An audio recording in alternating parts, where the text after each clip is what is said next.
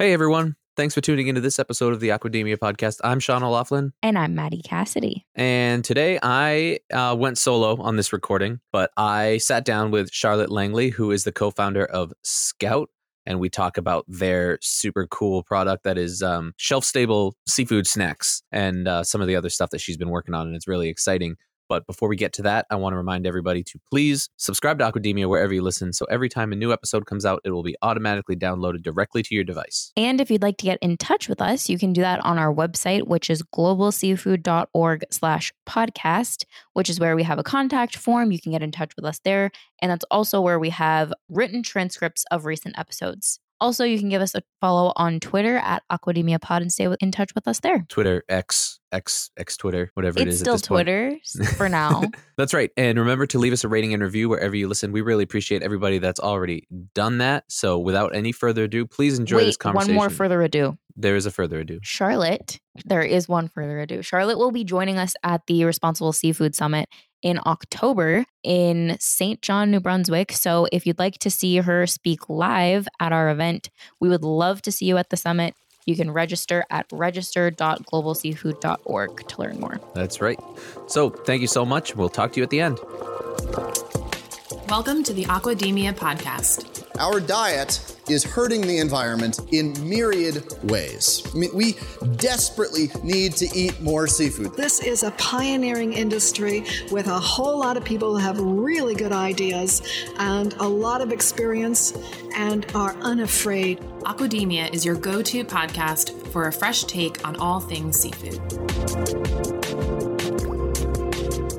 All right. I'm sitting down today with Charlotte Langley, who is the co-founder of Scout. How's it going, Charlotte? Thanks for coming. It's great. Thank you for having me. Always a thrill. Yeah, super fun. And like I said, it's just going to be Charlotte and myself today in a very intimate conversation without Justin and Maddie because they are more important than me and they're busier. So, just us today. And, I'm sure that's not true, by the way. Well, sometimes. So we're going to talk about something that's very cool. We've had a couple episodes in the past, one specific that I can think of, but something that it is something that we have touched on is the idea of seafood snacks and kind of this new facet of the industry, especially on the consumer side, that is kind of just starting to become a thing. And there's a few companies that are making seafood snacks, but it's not there's not a ton of options out there, right? So Scout is part of that facet of this industry, and we're going to talk about some of the cool products that you have. But before we get into that, I want to learn about you, Charlotte. Give us your story. Kind of who are you? How'd you get to where you are? And what are you doing now? All the bits, all the good, juicy bits. All right, Give us the story. Give us a story. I'm a chef, and I've been a chef for almost 20 years, which always blows my mind whenever I say that out loud. And I've always found myself working in restaurants that were focused on sustainable seafood, or ethically sourced seafood, or responsibly sourced seafood. So I first sort of started at a restaurant on the west coast of Canada called Sea, and we worked with small boats, small fishers, what came in that day. That was normal. That became a normal part of my daily repertoire as a chef. And having these great relationships with the fishers and the aquaculture farmers and the producers, that was very normal and amazing. One day you're getting sea cucumber for the first time off the back door as a young, green chef that's never seen that before. And the next day you're pin boning 50 pounds of sardines, which is very challenging because they have 4 lines of bones in them, and it takes a lot of time to get really efficient at cleaning them, so you're not wasting product, and also they spoil quickly because there's a lot of oil. But anyway, blah blah blah. So I worked in a lot of seafood restaurants, and I found myself just sort of traveling about, being in them, and becoming more and more passionate about the sourcing, the storytelling, because the small communities, the fishers, and the people. It's about the people that do a lot of this heavy lifting in the seafood industry. So I got really passionate about sort of sharing the message of the sourcing and the community and the stories and how to eat more responsibly and, mindful eating, ethical eating, all that kind of stuff. And I found myself sort of thinking, restaurants are great and wonderful, and I love them, and they're exciting, and working on the line and instant gratification from consumers. But I wanted to do more. I felt like as a chef that had a relatively good reputation that was continuing to grow as my career is growing and expanding, that since chefs became kind of hot and cool and kind of sexy and interesting a few years ago, that I had this platform to use. So why not share my passion, my ideas, and what I'm committed to, which is positive impact towards oceans and waterways through food, right? You speak to people through food is a love language. Food is my love language. So how am I going to share that with you? So I don't know if I've said this story a few times, and I always think it's funny. And people from the 90s will be like, yeah, I remember that. There was this time in restaurant industry where everything was put in a mason jar. Do you remember this? Yeah. Like you'd get a salad, you get a cocktail, you get a dessert, your leftovers, you go home.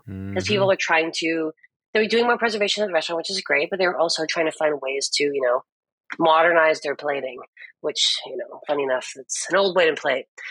And I was like, you know what? I love that. I love that restaurants are doing that and they're preserving food and all that great stuff. But I remember I'm the really layered sick of it. layered Yes. salads. Yes, exactly. That? It was like such a huge thing. I think there's one company online I've seen like an Instagram ad that still is doing that, which is great. Like there's nothing wrong with that. Like a giant ball jar with like lettuce on the bottom and then tomatoes and like it was weird. Exactly. So I've weird. done like, terrines in them and you dump them out. There's so many things people have done. So I was looking at that going, you know what? It's bulky. It's heavy. It costs a lot of money. Like a glass jar is not 5 cents. It's more like in the $1.75 zone, depending on where you're at. And food costing and, managing to make a business work, you have to be mindful of profit and loss, right? So what can I do that's delicious, that is responsibly sourced, that is nutritious, and is accessible? And also can be accessible to a lot of people, not just the people that are coming to my restaurant. So canning, I was like, tin was what I thought of. I was going, okay, if I can find a way to get product into tin, this is 2014, by the way, I think that'll be a really cool thing. Like no one's really doing it, like not that way.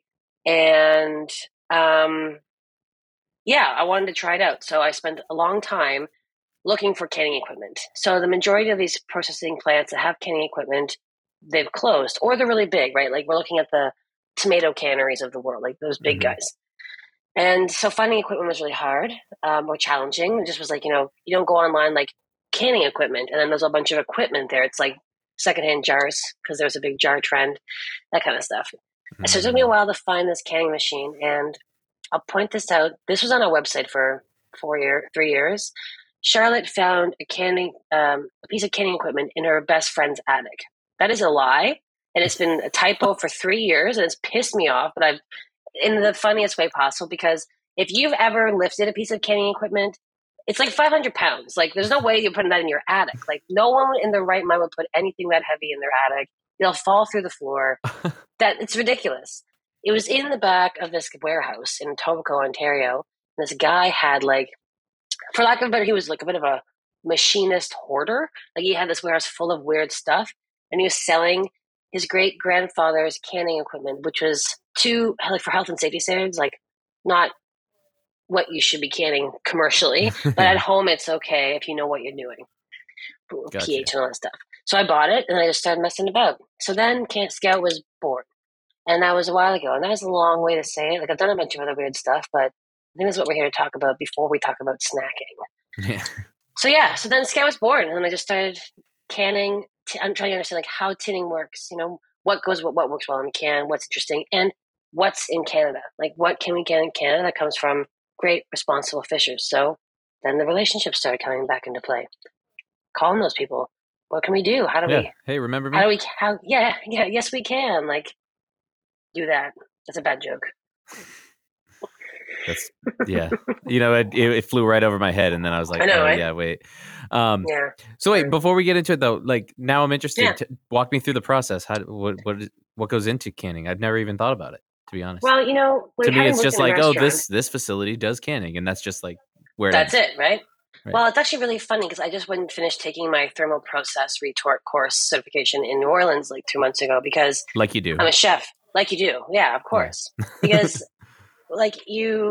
being a chef or being a great home cook or whatever, you put ingredients together. A lot of it's an experimentation. I'll throw a bit extra salt, or I'll throw a bit of, I got red peppers in the fridge. You're kind of mishmashing things together or evolving the recipe as it goes. Yep. And you're responding to your environment.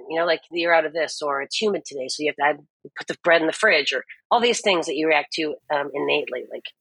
You just body reacts to it.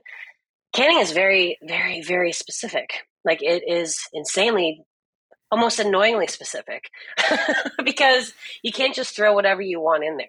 There are so many factors that primarily stem from safety, because if you don't properly can something, like on a commercial level or at a home level, like at your home, it's really dangerous.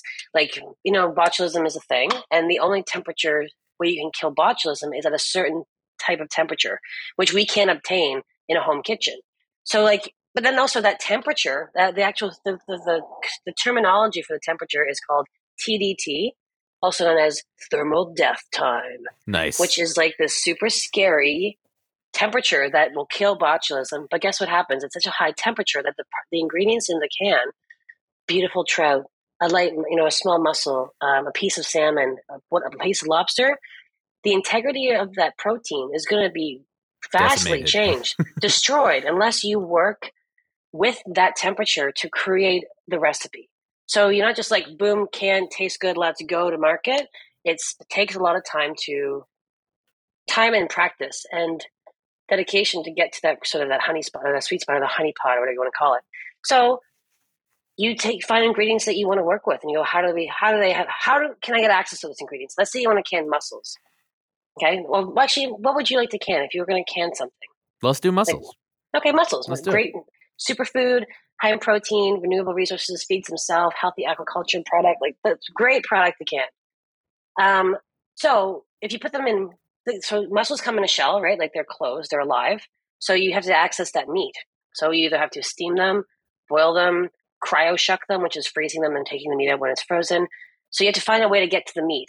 That's one step of getting to the mussels. Before you do anything to them is, how do I even access the meat? Mm-hmm.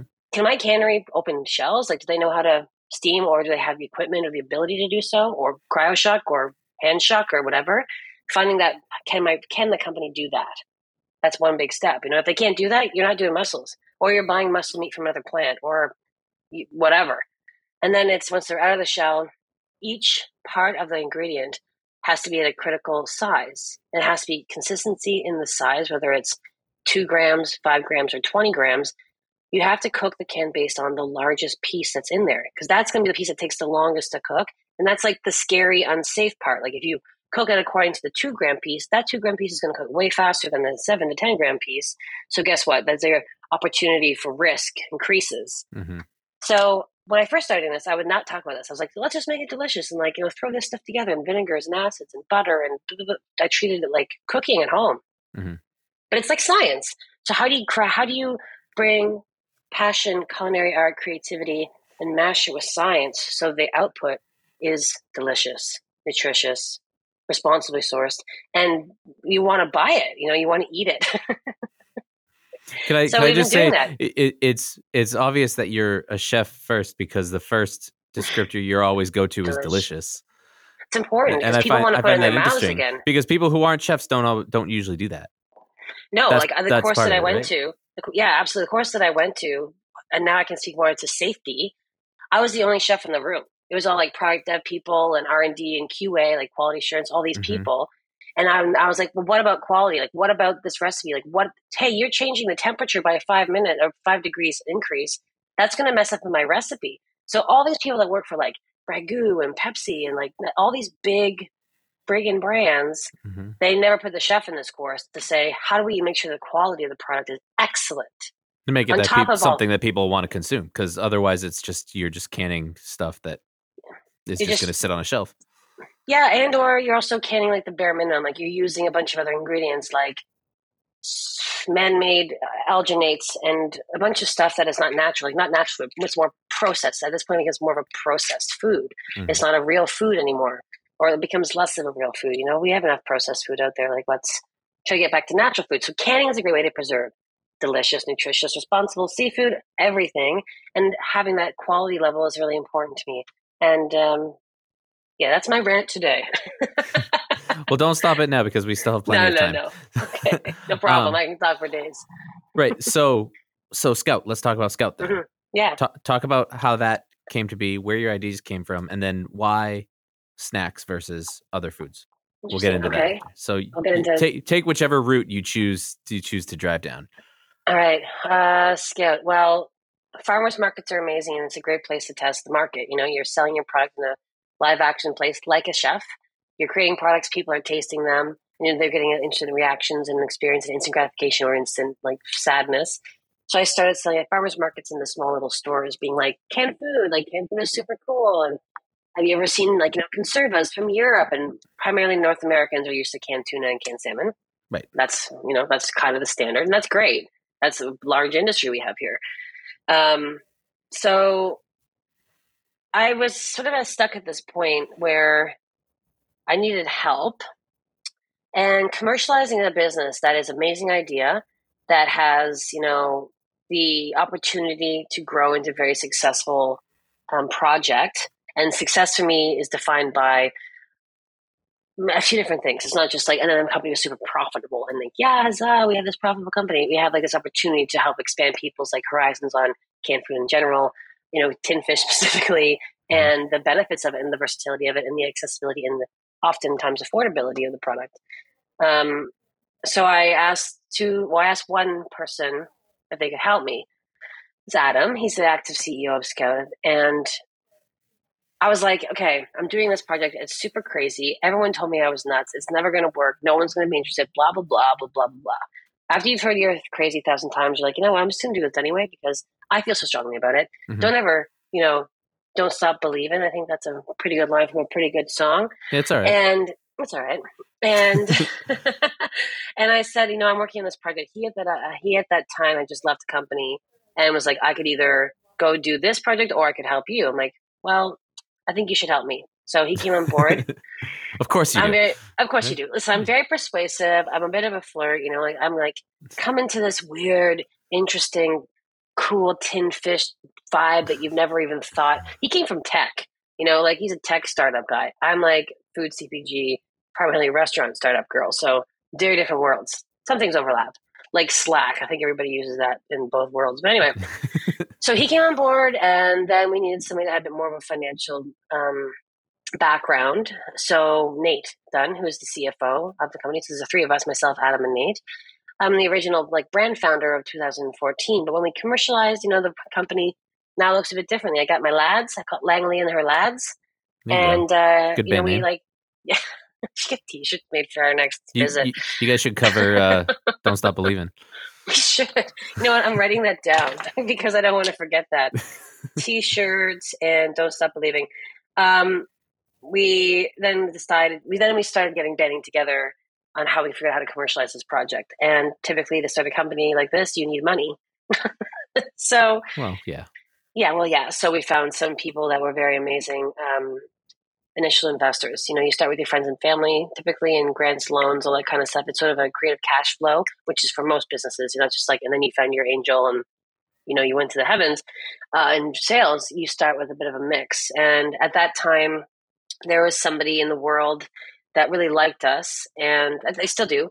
And they had dropped off some of my sample prototypes to Dan Barber in New York. And Yvonne Chouinard happened to be there that week, who's the founder of Patagonia, as we all know. Okay. And Dan Barber was, the chef of Blue Hill. Mm-hmm. And they tasted the cans. And I didn't even know this was really happening, to be honest with you. It was like a surprise. And they loved them. And I think what they loved the most was that was V1 of product. I've done V700 at this point of each SKU, each tin, and constantly testing and looking for improvements and all that stuff that I told you about recipe development. And they loved them. And I think what they liked about it is the innovation of cans. The process hasn't changed in 110 years. Not really. Right. The equipment's got shinier metal and the plants are way more efficient and all these things. But the basic process is the same. And, it comes down to pH and safety and heat pressure, all that stuff. There's lots of different types of machinery now. But they liked it, and the innovation and the quality, and looking at diversifying species consumption in North America. So not just tuna and salmon, because that's what we eat. And then after that, it's crab and shrimp. Probably that's what it's basically the next top species after that for canned food. Right. And fresh and frozen. So they liked it. And that was our opportunity that really, there's a few other parts that helped us get the doors open, which could be for another time. But that was when Almanac started to help us open the doors of Scout, and we were able to dive deep, literally, into product dev, production, and figuring out who's going to buy our stuff, where we're going to put it. Yeah. And then guess what? COVID. Yeah. That's the blip in, That's in the blip. everyone's story. Everyone's right? story. But it's really interesting. I like to Well, be actually, positive this is about super it. interesting. I wanted to ask you actually Mhm. about that. I was planning on asking you about that because Oh, we were, we launched the podcast in 2019 in yes. spring. So we had like just under a year, just around a year of doing this and talking to business owners and seafood professionals. And then when it hit, and then we just kept doing it. We didn't stop. We just started doing it remotely. And it was really fascinating to see all of the shifts and the kind of the pivots that everyone was making because of the results of COVID. And what was fascinating to us is that the sales of frozen product kind of shot through the roof because people were home and they wanted to eat different things. They can't just go get their seafood at a restaurant anymore. Exactly. And so they didn't want to go buy fresh food because the They people were were scared. going and they were stocking up. Yeah, they were scared of what, no one knew how this was transmitted at the time. And so it could have been on That's your right. food. So people were buying frozen food. And like, that was just a pleasant surprise for a lot of people in the industry. Like, oh my God, our frozen seafood sales are just kind of like Going through the roof. Like, and so I'm curious how this affected this type of product too, canned fish in addition. The canned seafood industry rose by 300% in 2020. There you go. And we launched in 2020. We commercialized in 2020. So guess what? Good year to launch a canning company. Yeah, for sure. In retrospect, that wasn't the plan. The initial plan was to launch into food service. Finding way because labor shortages and talent shortages, people that are cooking because they have to, not because they want to. Yeah. Finding a product like the tins, you can crack a bunch of cans and have a nice little charcuterie board in your restaurant as an appetizer, or throw it into a pasta or a salad or whatever.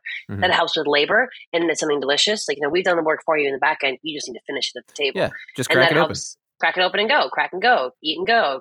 Fast casual convenience. Blah blah blah.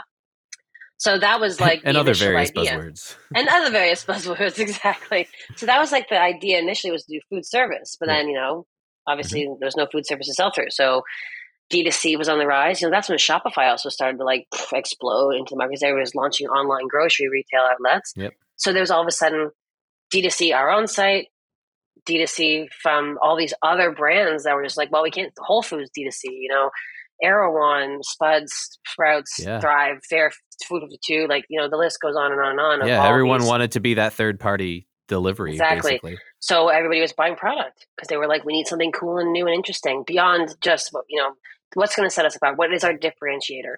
So we launched as a differentiated product with a range of species that weren't just tuna and salmon. Lobster, mussels, trout were the first the craft cans, which we launched in 2020, 3 at a time.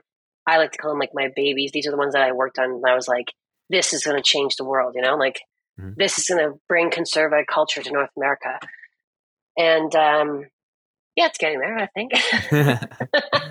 We're working on it. Surely. I'm working on it, can't stop, won't stop.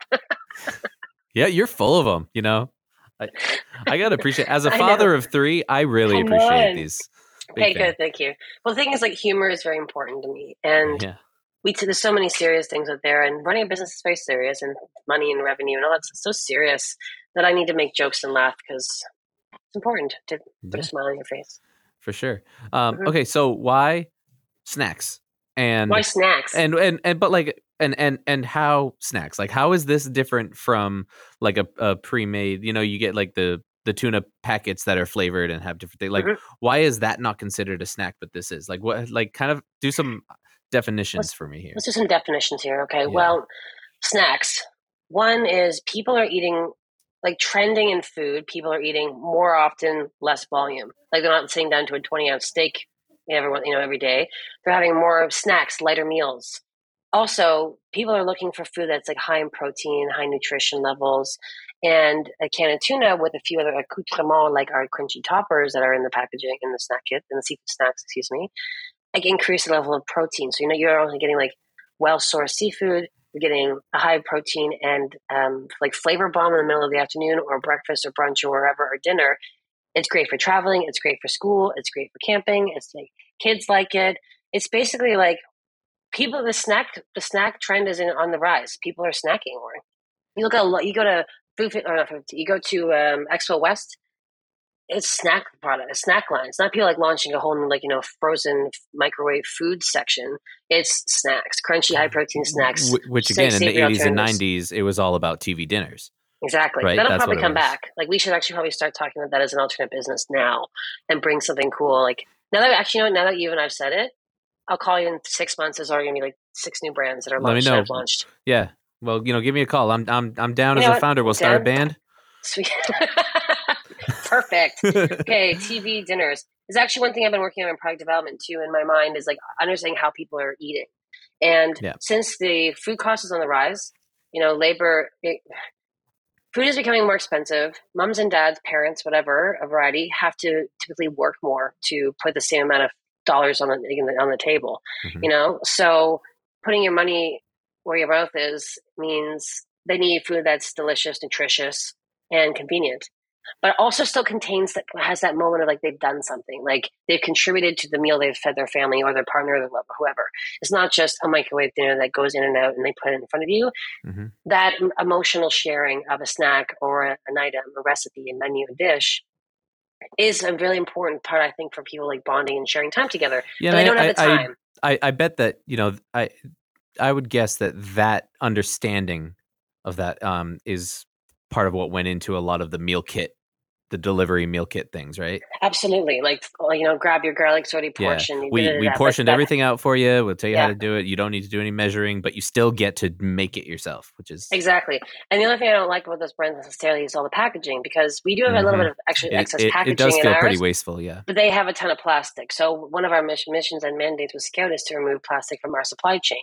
So the seafood snack, for example, is in a compostable container, which has two purposes. You mix it in there, eat it out of there on the go, or you can store it in there and put it in the fridge and save it for later or add it to something else. It's not just like to be opened and thrown and discarded. The Right. can aluminum is like the most highly recyclable product, which is actually recycled, not like how they say things are recycled. And that's actually a Mhm. recycled product because we need to recycle that product to Yeah, make that's a more whole other cans. conversation. That's a whole other conversation. Also, I just came up with a name for our microwave company, or our microwave dinner company. Do you want to hear it? Yeah. Yeah. Next Wave. Love it. Surf It's band, good, surf right? rock. Right? Next Wave microwave. Yeah, it's good. So so aluminum, and then the spork is compostable, and the bag that's inside is the crunchy toppers, which is you add later on, which is like Mhm. the action of doing something, incorporating into the seafood snack And what is material is compostable. that? That's compostable. Yeah. Cool. You can throw it in your garden and it'll turn back into ozone within a couple of days. There's a lot of great companies out there. The one that we work with is called Grounded Packaging, and they are finding ways to produce compostable products. Even if you don't compost, it will compost. If it goes to a waste dump or whatever landfill, it will compost there. It doesn't have to go through an anaerobic processor or like any of these things. It'll just compost once it has water added to it. So That's cool. everything that we've done to do the packaging is very thoughtful, but the idea of opening up a container on the go anywhere, mixing it in, having a crunchy snack, because the thing about canned food that is lacking is texture, Mhm. right? And as a chef, I want crunch. I want I was gonna say, I think that's something that keeps a lot of people away from eating canned yeah, food by it's weird itself, by right? itself. And also too, because it's associated with it being poor food. It's associated with being food for people that don't have a revenue or whatever, Mhm. have a bunch of money. It's associated with like being cheap, which Yeah. is totally misconstrued, because you should see the Or processing plants. like bunker food, like Yeah, emergency food, which right? if I had a bunker full of Scout cans and some seafood snacks, I'd Be be good to like, go. this is Hell great. yeah. This is amazing. Maybe I do have one. Bring on the apocalypse. Let's do it. Exactly. So seafood snacks, there's 3 different flavors to sort of mix up your palate, and then each one has a different crunchy component. So it's like having a cracker or whatever, but Mhm. when you add it, it gives you the flavor of like that really beautiful oceanic light brine, low salted fish that's like delicious and clean tasting. And then there's the crunchy topper that has a specific like 1 or 2 big crunch bits. Like, so for example, the Zatar's got roasted crunchy chickpeas in there and green pepitas that are toasted.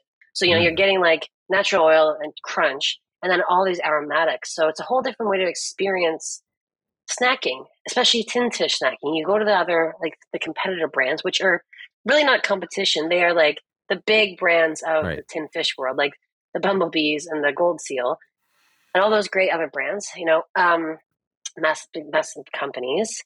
they put like, a plastic fork in and some rice crackers because they want it to be gluten-free, which is totally cool.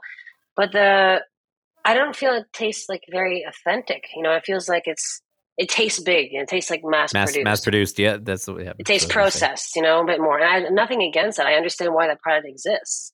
And that's the right product for some consumers, right? Absolutely. That's the thing. But if there's an option to make the product that we're making, seafood snacks, delicious, nutritious, and accessible, because the price point is also different. A craft can, which is the trout, mussels, and lobster, which has been our number one seller since we launched, because no one, you live in Texas, guess what? You're not getting fresh lobster very often. So Right. Canned lobster is like a super awesome novelty. And it does really well in that area. It does very well. It's our best selling product. But now that the seafood snacks have launched, I'm going to speak in American dollars versus Canadian, because you're in America, as far as I know, right? We're American, yeah. American. The SRP is around $6, at a grocery store, at a Walmart or a 7-Eleven, or it's our more accessible line, which gets people eating great, delicious seafood that's responsibly sourced, that comes from an MSC certified processing facility. So even if we can't, get you a can of lobster in your hand once in a while, you're going to have this as a nutritious snack that also is the point of least resistance cuisine. Open, grab, go, you're getting high protein, all the things that I'm talking about. The sourcing, there's no ethic challenges in our supply chain. There's no slavery in our supply chain. Like, all these things are the work that we do because we care so much about bringing these products to market. We're doing the heavy lifting for you so you can just enjoy Scout, which is literally, the motto, enjoy Scout. That's it. How'd you come up with the name? I get that question a lot. So my mother's like, is it from To Kill a Mockingbird? I'm like, it is absolutely not from To Kill a Mockingbird. Yes, Mom. Of course it is, yes, Mom. Of course, Mom. She'll be happy that I even said it, Mom, in this podcast. She's like, I'm so glad you mentioned me. It's such a thrill. Love you, Mom. Yeah, I love you, Mom. Wouldn't be here without you. The idea. So what does the word Scout mean to you, just generally? What do you think of when I say the word Scout? To me, I think of Boy Scouts. Yeah, okay. So what does that mean? Like, what is a Boy Scout for you? Outdoor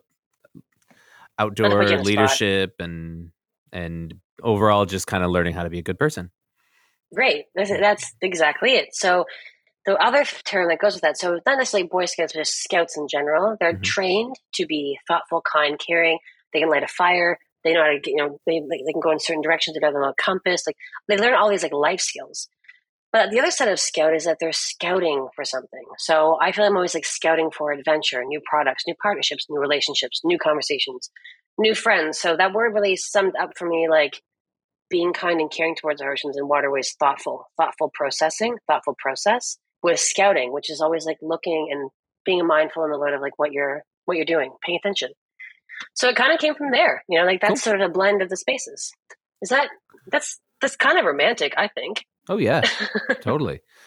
Yeah, I was about to ask you about the products themselves and the different varieties and stuff, and then I was on your web. I flipped over tabs to your website, and I'm like, let's ask about the name first. So, so of course. Talk to us about the product. What are some of the options? What are the most popular products? Where can people find it, and why? Why should people switch?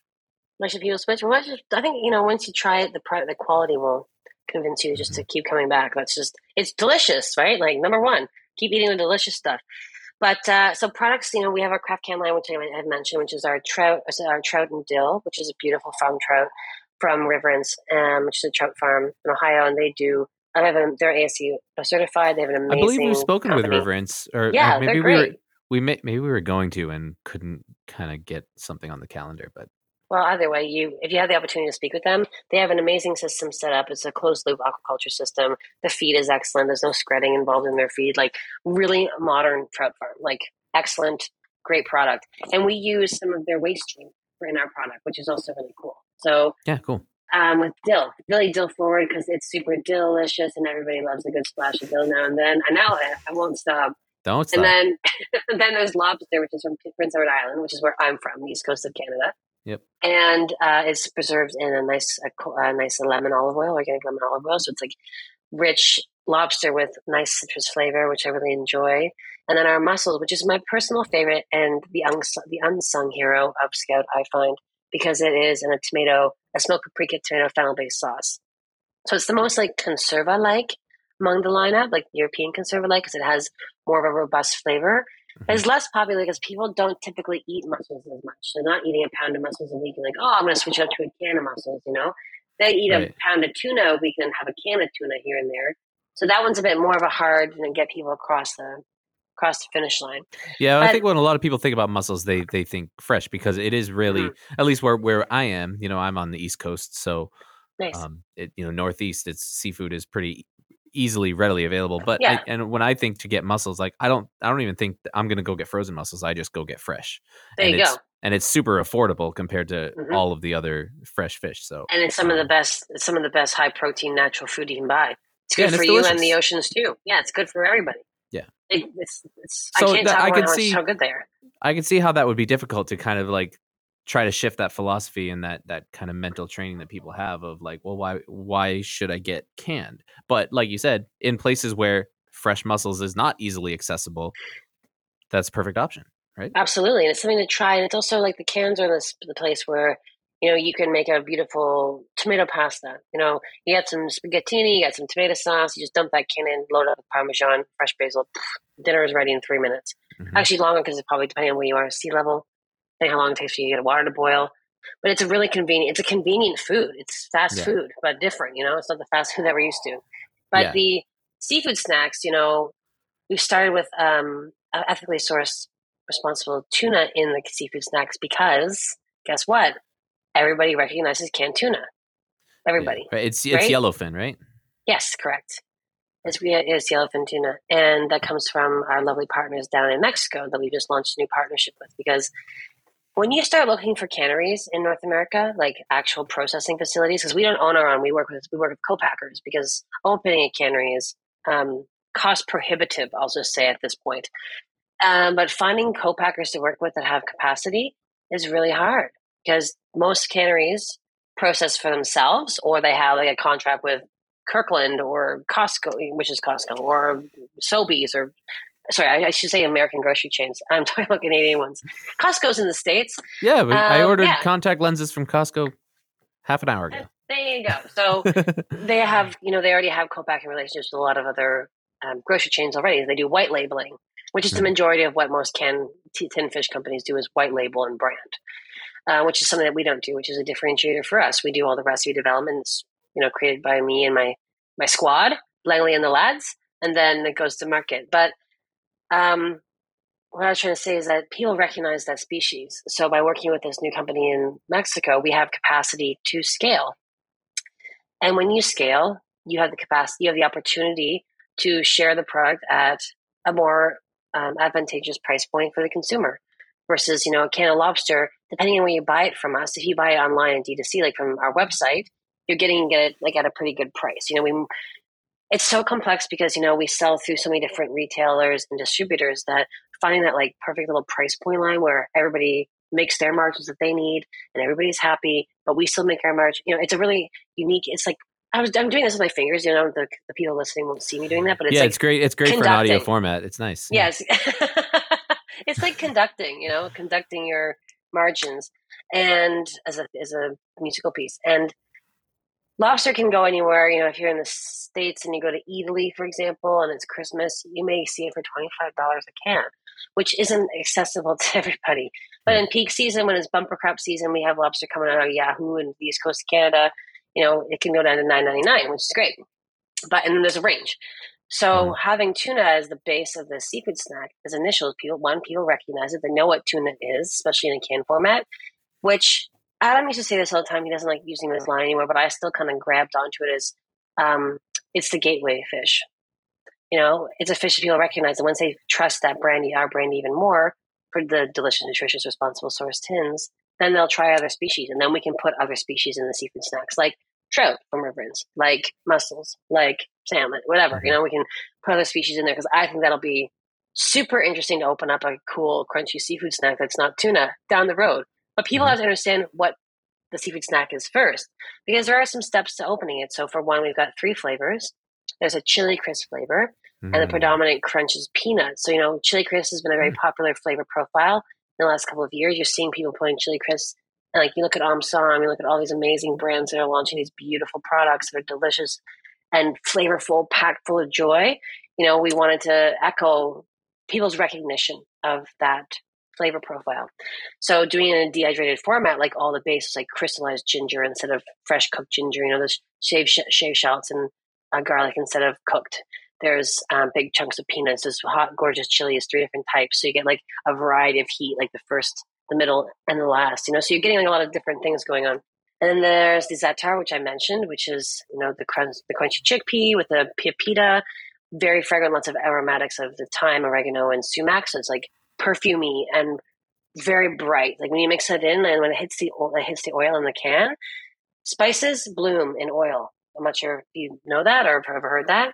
So when it comes in contact with a liquid, primarily oil, the spices go, oh, and they like bloom open and present their flavor. They don't if you have it like a stale spice just put it in your mouth until it comes in contact with moisture and has a chance to actually like rehydrate. It's just not going to taste that great. But once it does, the flavor is exploded. Then we got a jalapeno lime. And the crunchy base in that is the corn nut, because I love corn nuts. I love them so much. It's like, my favorite bar snack, or when you sit in the bar and someone put a corn nut, like I will go to town. I wanted that to have like a bit more of Southwestern Tex-Mex flavor, because that is also a really recognizable flavor profile in North America.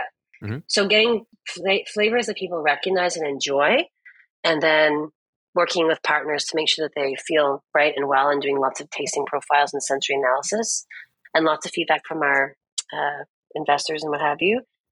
Lots of positive feedback from our investors. We launched on those. So the product is accessible. The product is crunchy. It's responsibly sourced. It's delicious, like I've said 1,000 times in this interview. And I think it's going to really challenge the other seafood snacks you see at the grocery store, because they're good and they're within a similar range, like in a similar price point. Yeah, and it's kind of becoming a bit of a theme. I know we have another seafood snack episode kind of on the calendar that we're going to be recording soon too, about tuna jerky, basically. Nice. Is it Neptune? No, we've already had Neptune. We had them on, we had him on a couple of years ago, back when it was one for Neptune. That's right. Before he changed the name of the company. We have another one. There's a lot of seafood snack products coming out, which is great. Have you talked to Sea Monsters? Have you seen Sea Monsters product? It is a seaweed based puff, like a cheese puff, with like pizza flavor and nacho flavor, and they're like really kid friendly, and they have a super cute mascot. Write it down. Interview him. I'm writing it down right now. He is awesome. The product is delicious. It's super fun. I think he's got 3 flavor profiles. Yeah. Anyway, he'll tell you all about it. Well, like I said, it's something that is starting to grow in popularity very, very rapidly. We could almost if I get him on the calendar, we could almost do like the seafood snack series, right? Right. So not a bad idea for back to school time, because get those parents on the old seafood snacking. Yeah, it's coming up. Seafood snacks are where it's at. Why not snacks? What else would we make? We could do more craft can line, which is great, but unfortunately, it's hard to launch more craft and more premium brand, premium products in the landscape of our world right now. So we're finding products that are still carry all of our ethos. They're still delicious, nutritious, responsible, but also people can have access to them. And once we get through this economic crisis, I'm launching tons of cool new stuff. Nice. Yeah, so am I. I got a big pipeline. Yeah, well, we're going to start our company, Next Wave. Yeah. And if anybody listening to this is going to take that idea. Nextwave.com. Nextwave.com. We got it. Don't go to that. I don't know where that leads. I'm actually going to do it right now. Next Wave. So speaking of accessibility, did you find it? A tech site. It's a tech website. Oh, sorry. Speaking of accessibility, where can we get these right now? Besides your website, obviously, where can people find these snacks in the world? We have people all over the world, so. Whole Foods is a really great place to find it. Amazon is a great place to find. We just launched it on Amazon, which is a whole new wild shebang. Oh, yeah, and then we'll be launching in. We're going to be launching in I think 7,000 retail locations by the fall. So Amazon is probably the best in like North America, primarily in the States and US.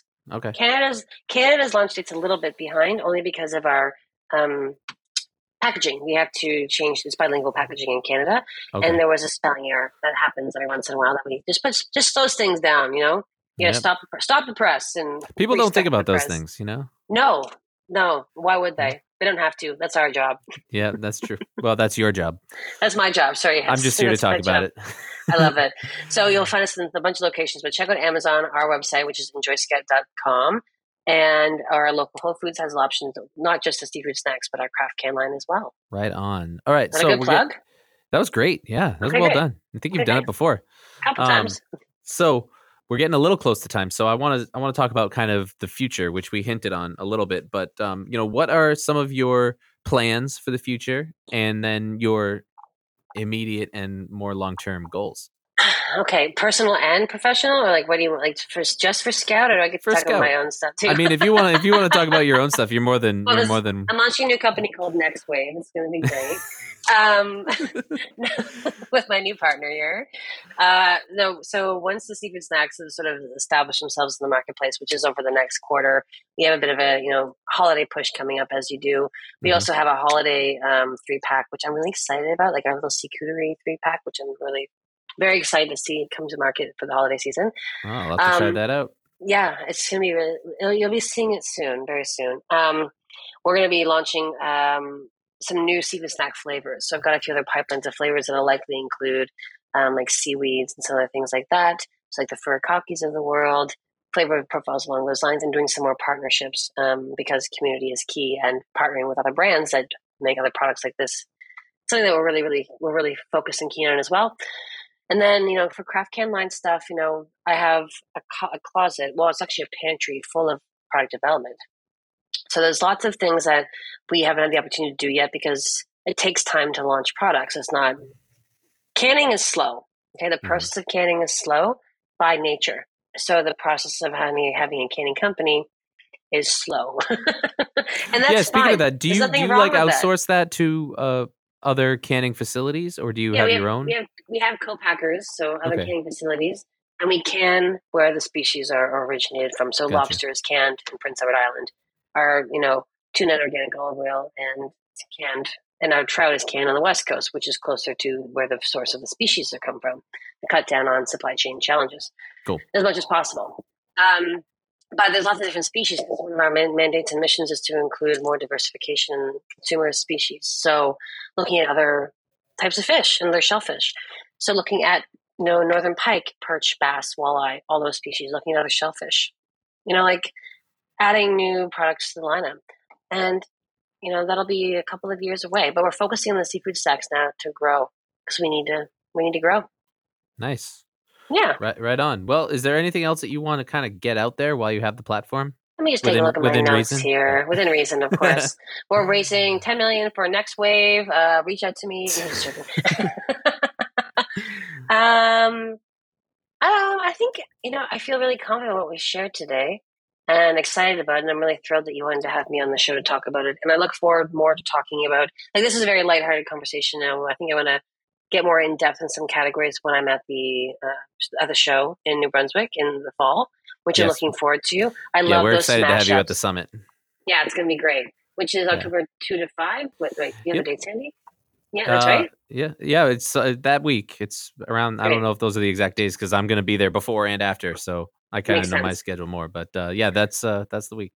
Great. Well, I look forward to being at the Seafood Summit there and talking more face to face with more of the community members and policymakers and the disruptors and the innovators, that are looking to change it up. And we are going to be recording there at the summit. Great. So, we're going to do some official episodes that are kind of like in front of a crowd, but then we're also going to be ready to do some kind of on the fly stuff. So we'll make sure that we catch up with you again, and we'll get you behind the mic. We'll record some spots for some TV ads for our new company. Perfect. I love it. Okay, so then my last two questions. One of them is, like I said earlier, we have a listener base it's global. We have listeners all over the world, and that's awesome.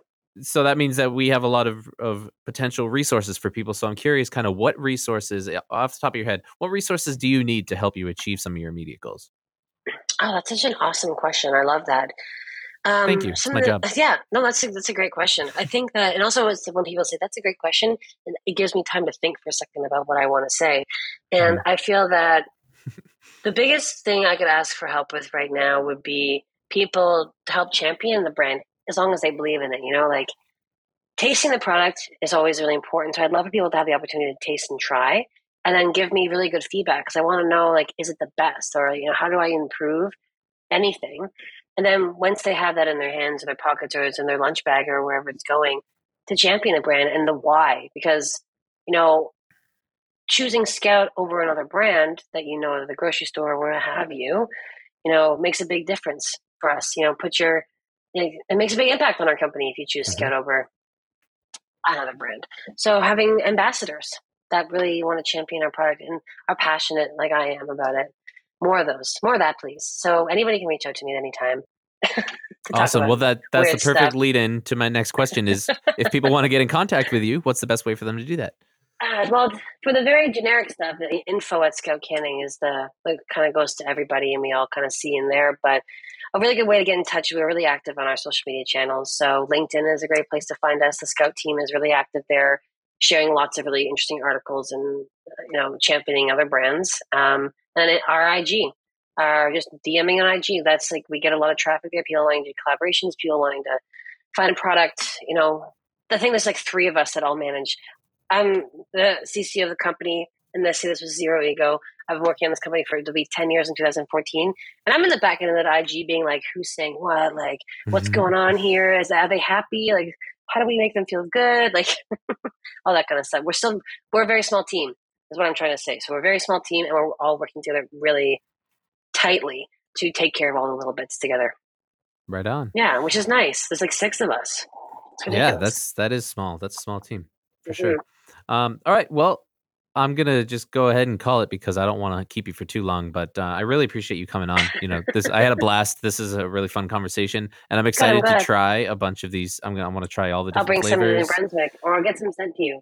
Yeah, for sure. I'm sure we have that all the time. Actually, we have people sending us stuff, and those are the best days. That's the best. Yeah. So I can get you the address for that, and then we'll share on the show kind of what what our opinions were of the different flavors and stuff. Ooh, I love that. I'll send you my sensory analysis document so you can follow the tasting protocol. So it's oh, that's perfect. That's fun.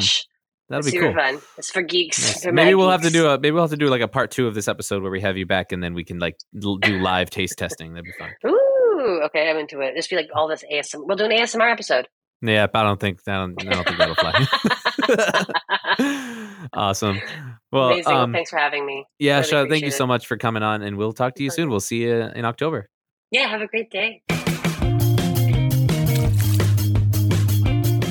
Folks, that was my conversation with Charlotte Langley from Scout. Hope you enjoyed it. Hope you learned a lot. And I hope you are subscribed to Aquademia, so that way when next week's episode comes out and every episode after that, they'll automatically be downloaded directly to your device. And if you liked this episode, if you wanted to tell us what you think about the show, give us ideas, suggestions that you might have, you can do that on our website, globalseafood.org/podcast. Or you can do that on our survey, which is still out now.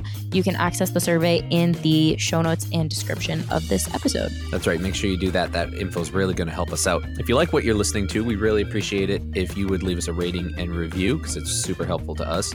And if you want to be more involved, you may want to consider becoming a member. All of the information about our membership program can be found at globalseafood.org/membership. That's all I got, Maddie. So thank you so much to everyone for listening. And great episode. Yeah, we'll talk to you next time. Bye.